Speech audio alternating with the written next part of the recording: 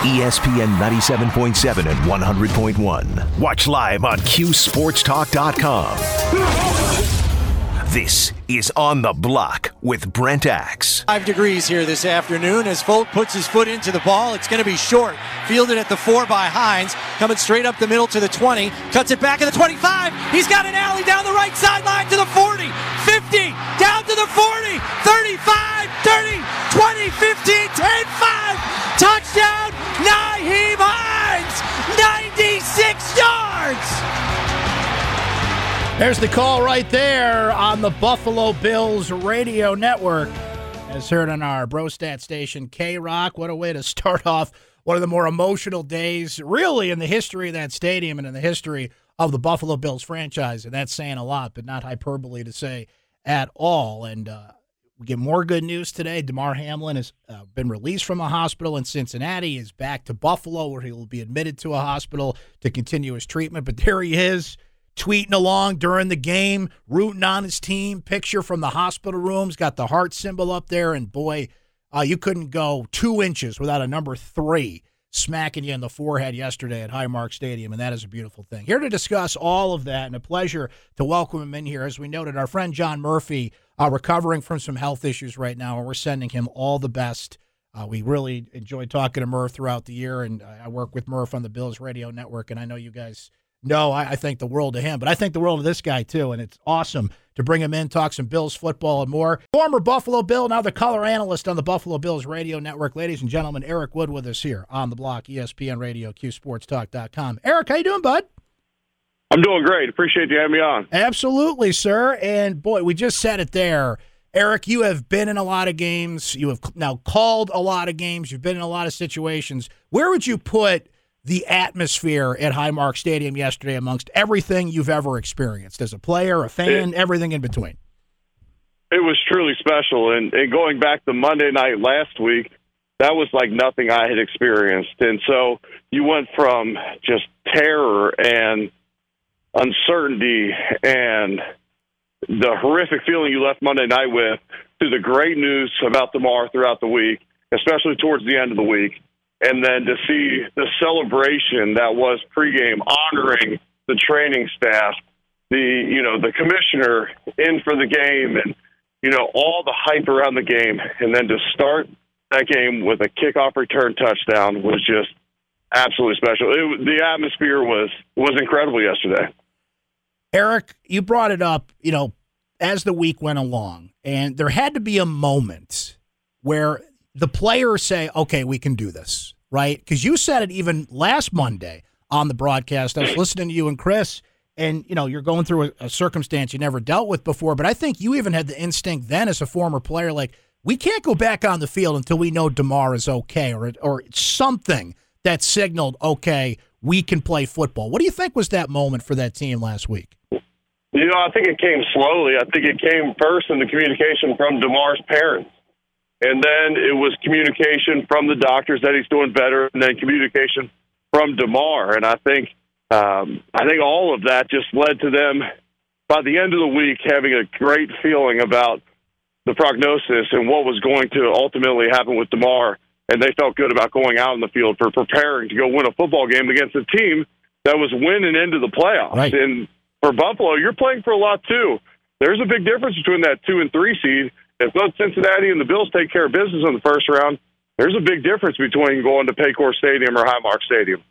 So they get out there, they play. New England, like you said, gave it a little bit of a push there, but Buffalo ultimately pulls away, and Miami comes in this week for the playoffs. We'll get to that here shortly. But where is this team, Eric? And it's good to be talking football here. So playoff start, you mentioned they're the 2 seed. Look, the expectations have been high all year long.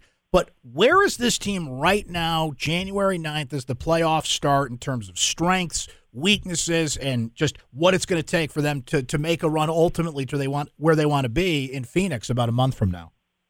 Yeah, I think when you look at it offensively, the Bills have shown over the last couple of months that they still have the deep passing game. They showed that yesterday, that Josh can play the conservative game too, especially if you're going to play off coverage. And then this run game has been incredible. James Cook's emergence, Devin Singletary playing at a high level, the offensive line playing well.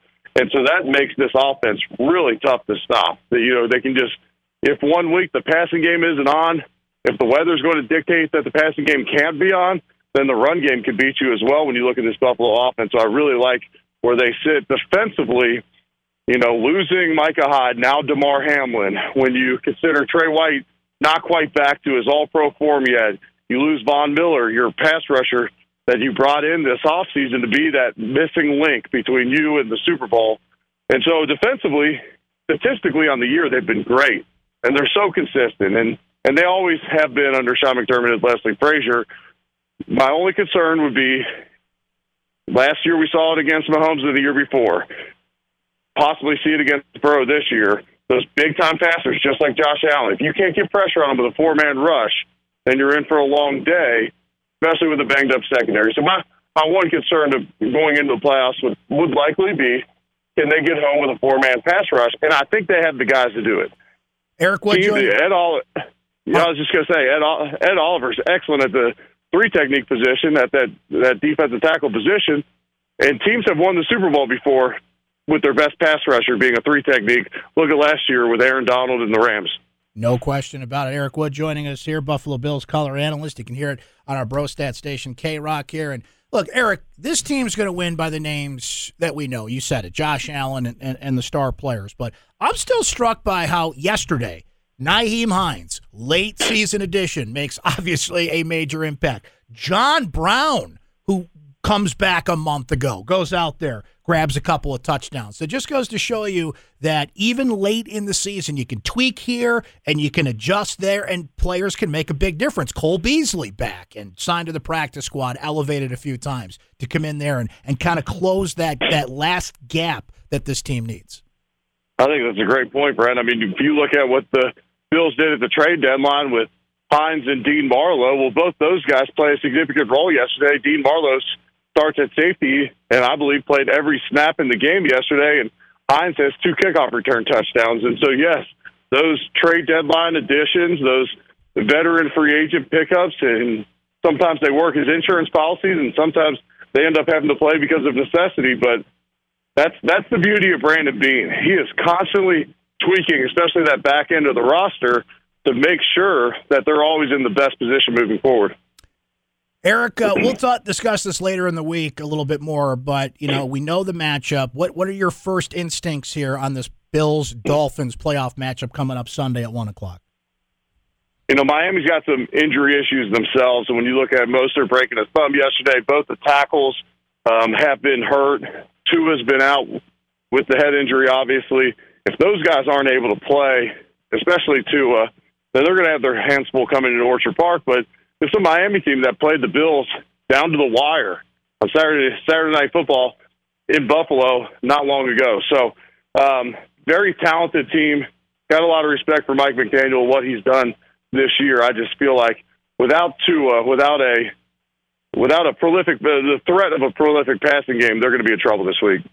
Eric, one last thing before we let you go, my friend. Now, we just saw these two teams cross paths, and Syracuse only got a 1-point win, but what in the world's happened to Louisville basketball, my friend? What's going on down there?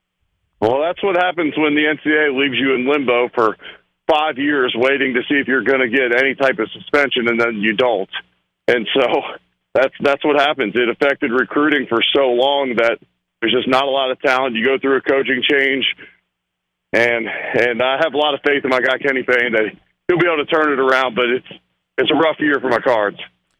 Eric, great to catch up. It's going to be great to talk to you here as we go through here. If you get an opportunity to reach out to Murph, please send him our best. We're thinking about him. It's been a hell of a week for sure, but it seems like he's going to be doing better. Obviously, DeMar's doing better, and now it's playoff time, and we can put the focus back on football. We look forward to chat with you some more here down the road, and thanks for coming in here and pinch hitting for Murph. We really appreciate it, my friend.